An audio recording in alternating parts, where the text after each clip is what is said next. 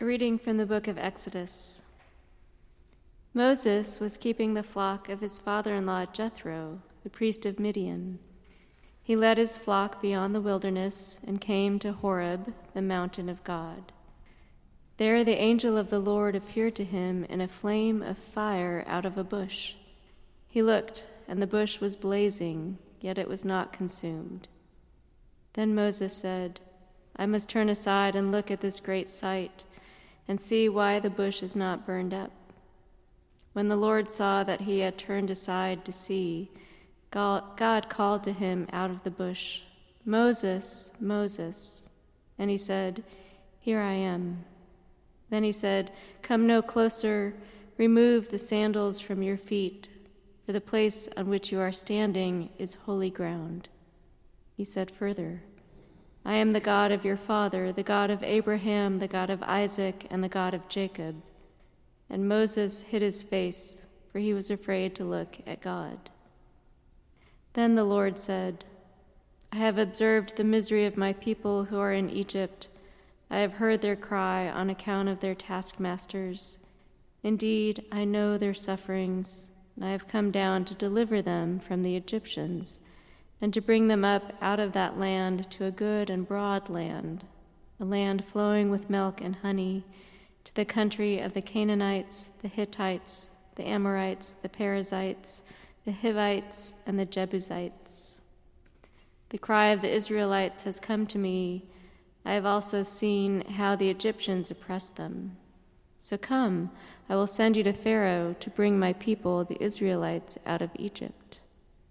But Moses said to God, "Who am I that I should go to Pharaoh and bring the Israelites out of Egypt?" He said, "I will be with you, and this shall be the sign for you that it is I who sent you. When you brought the people out of Egypt, you shall worship God on this mountain." But Moses said to God, "If I come to the Israelites and say to them, 'The God of your ancestors has sent me to you,' and they ask me, what is his name? What shall I say to them?" God said to Moses, "I am who I am." He said further, "Thus you shall say to the Israelites, 'I am has sent me to you.'" God also said to Moses, "Thus you shall say to the Israelites, 'The Lord, the God of your ancestors, the God of Abraham, the God of Isaac, and the God of Jacob, has sent me to you.'" Here ends the lesson.